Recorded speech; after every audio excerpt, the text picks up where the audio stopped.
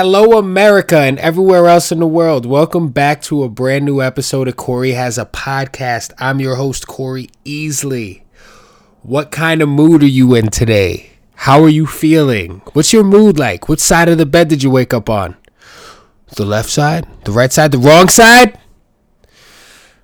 You know, you wake up on the wrong side of the bed and nothing seems to be going your way, but some people forget you can just kind of like pivot and change the course of your day just from changing the way you're thinking about it, right?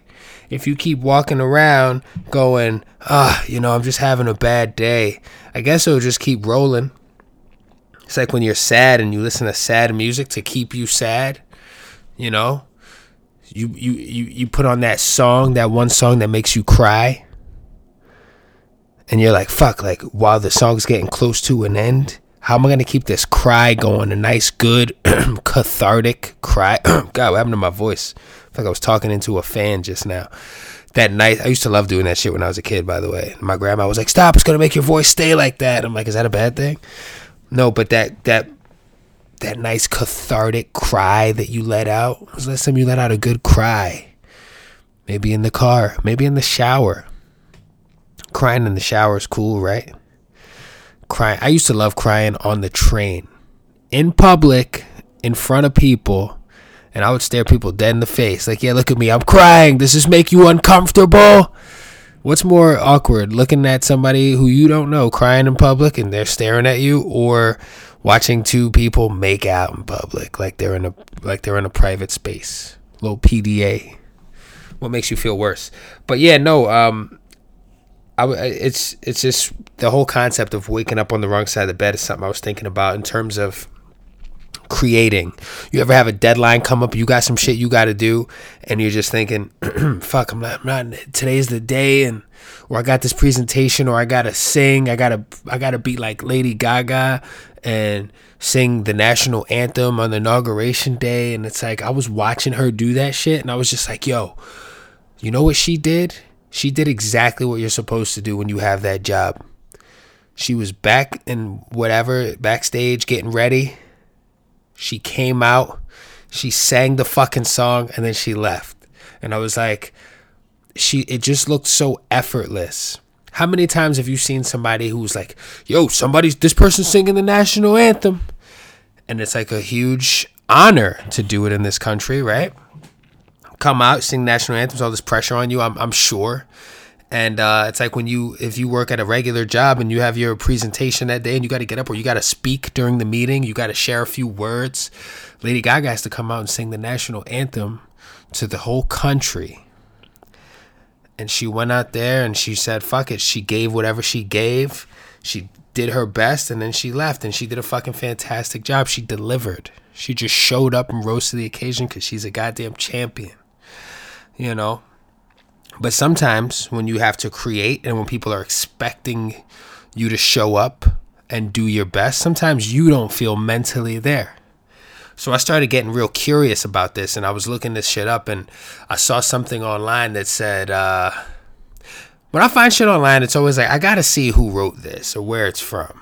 But I saw a study that showed that the best times for brain function, the best time to create, is between the hours of 4 p.m. and 10 p.m. if you're in the evening, and from 10 a.m. to 2 p.m. in the middle of the day. And usually it says that between the hours of 4 a.m. and 7 a.m. it's when your learning valley, you have a learning valley, which is the opposite of a learning peak. Right? It means that it's harder for you to retain information, I suppose. You know, you ever pull an all-nighter and you wake up and your brain feels like a bowl of mashed potatoes? But yeah, so this study is pretty interesting to me because, you know, then they start bringing in days of the week. Start bringing those into question, like, on Fridays, people tend to be in a good mood. So, like, if you're in sales, you might be more prone to closing a sale, or you might just be in a better mood overall because it's the weekend. But what if you don't have a job like that? What if your weekend is in the middle of the week? You know, I feel like I worked in retail for a really long time. So my weekdays my weekdays would be like my week would start on Wednesday, and it would go Wednesday, Thursday, Friday, Saturday, Sunday. Then I'd be off Monday, Tuesdays. For a while, this was like my schedule, and it was dope because Sundays the store closed early, and I would go hang out with my friends at the bar, you know, and on Sundays, and I'd be out of work early. And if it was the summertime, it was dope because it would stay daylight for such a long time. And just being there, hanging out, bunch of comedians, rubbing elbows with a bunch of funny people, being around a bunch of like-minded individuals. Hell yeah, I was in a good mood because it was my Friday. I knew by the end of the day that I was done. But it's like, what's that effect is like, it says here, okay, yeah, you're in a good mood on Friday, you're more likely to close a sale. But aren't you also more likely to kind of be like checked out a little bit too, knowing that you got a couple of days off coming, right? Doesn't that affect productivity too? You know, like they say, like in high school, you're a senior and you got senioritis because you basically spend that whole year not doing shit, unless you're some kind of fucking person who's been in like advanced placement college classes since they were a junior or some shit. Like whenever you have time right before a break, or you like are anticipating time off or anticipating a good time, a lot of people start slacking. They start bullshitting like, yeah, you know, it's almost over. I'm just looking at the fucking clock. I'm just watching the clock.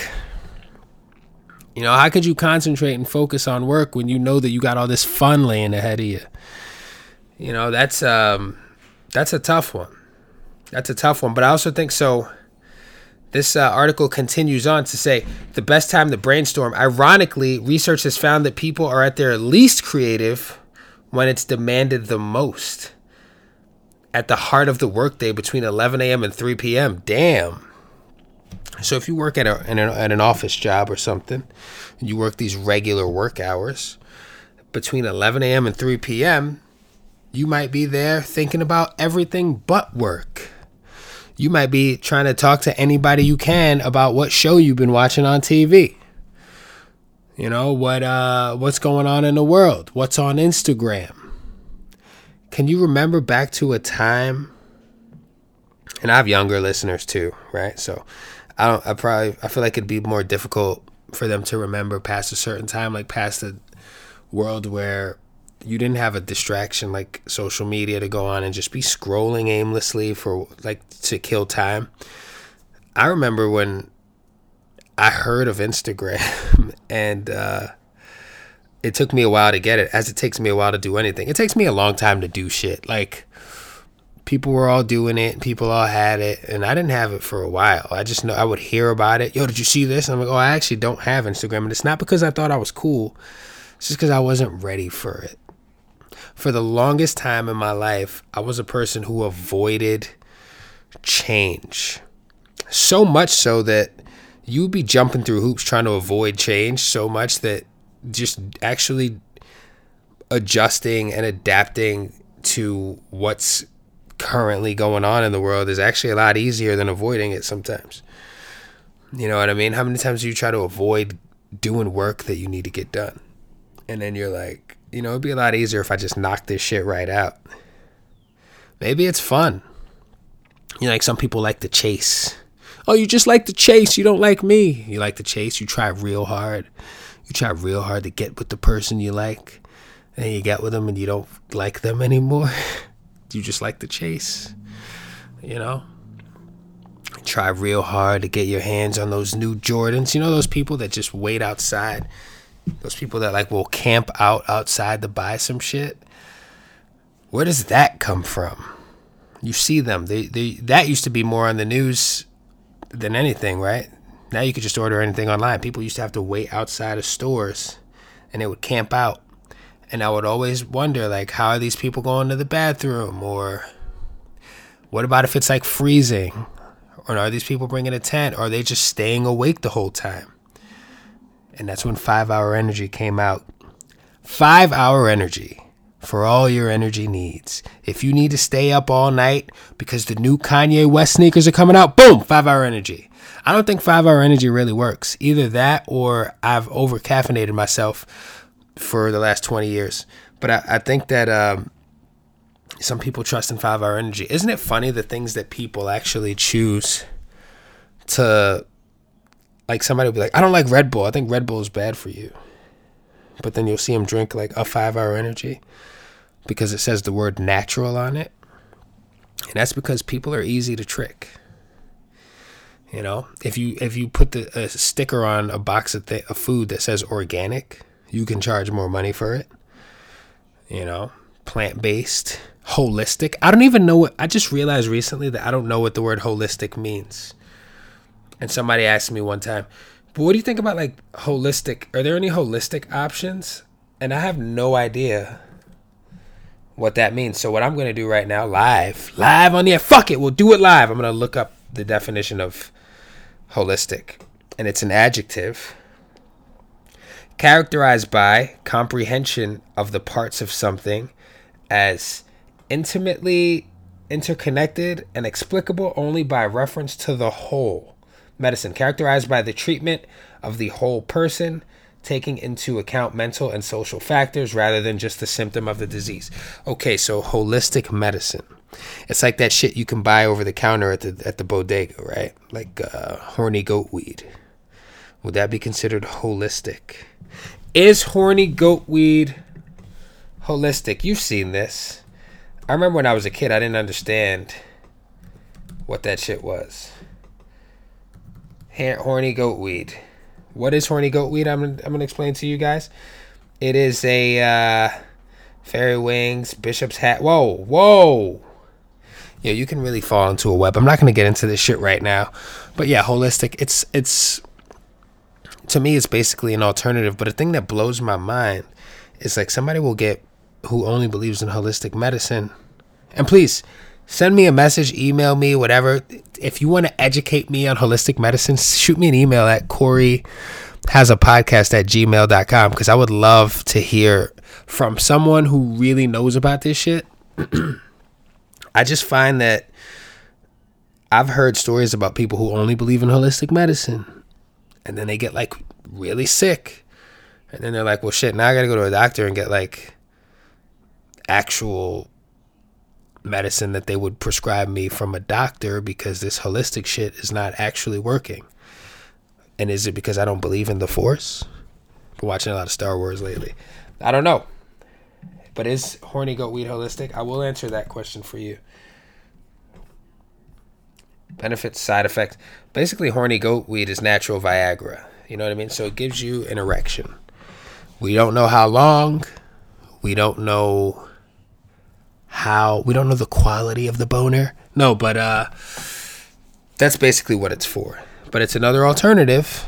It's another alternative to going to the doctor and saying, hey man, stuff's not working down there. What do you got for me?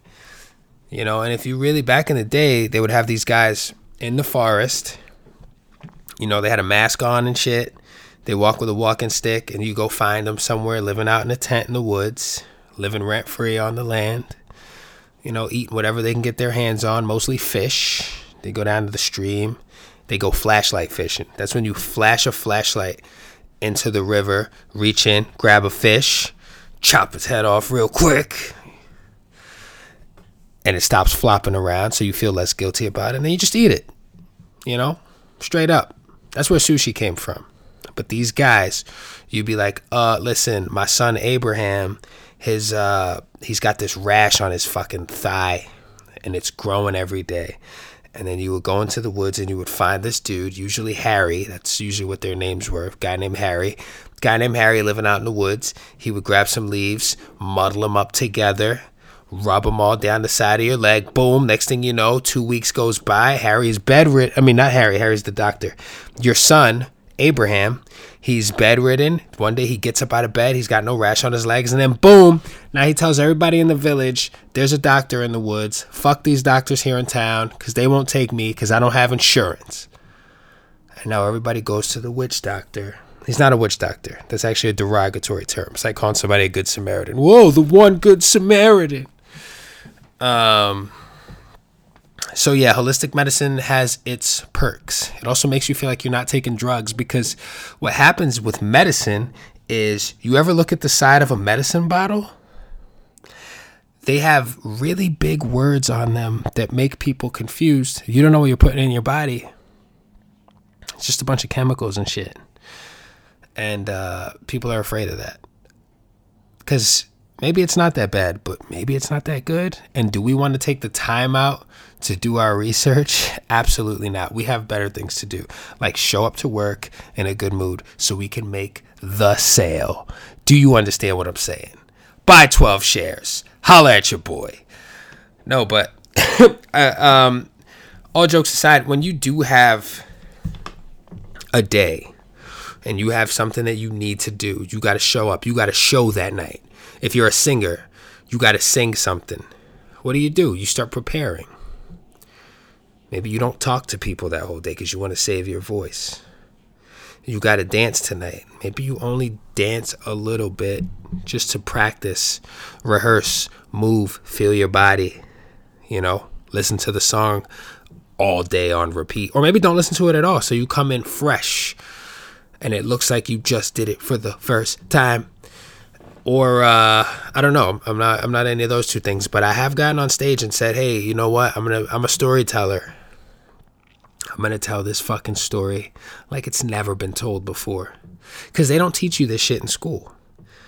All they teach you is, hey, listen, your report's due on the 26th. And I want that shit on my desk by the 26th. Or you're going to fail this class. And they put fear in your heart. And you feel like you failed a class. You feel like you failed at life. They make you feel terrible about it. But the cool thing about being a performer is if you have a bad show or you don't perform to the best of your ability on that one night, that night goes by. It lives in the past now, and you could just look ahead, and next time you come back and you knock them out, you fucking kill it. It's hard to get to that place mentally, though, because you know that night does haunt you. That event will haunt you, but you'll get through it. And you'll put on How to Save a Life by The Fray while you're driving around in your car, and you'll shed a few tears. Shed a few tears and you'll keep it pushing. You'll think about that episode of Scrubs when everybody died and everybody cried, baby. But yeah, no. That is the beauty of being a performer. You wake up, you entertain people, and then you look forward to the next gig and the next gig and the next gig. And one day we'll be back there again. One day we'll be able to look each other in the face. Sometimes I can't tell people apart with these masks on. Unless you got like a tattoo or some shit that's recognizable, or a certain style, or you're like 7 feet tall. If you're 7 feet tall, chances are there's not a lot of you walking around. That's why they stand out like a sore thumb. Because I'm pretty sure all NBA players hang out with other NBA players. That's why you don't really just see them walking around in the fucking grocery store. But on that note, guys, thank you very much. I hope you have a great day, and I hope you utilize the hours where your brain functions, time to learn and time to create, are at optimal levels for optimal levels of success. I believe in you, but it doesn't matter because you need to believe in you. Okay? So get out there and do what you got to do. And take care of yourselves and everybody around you that you love. Have a great day. And I'll see you all real soon. Thank you.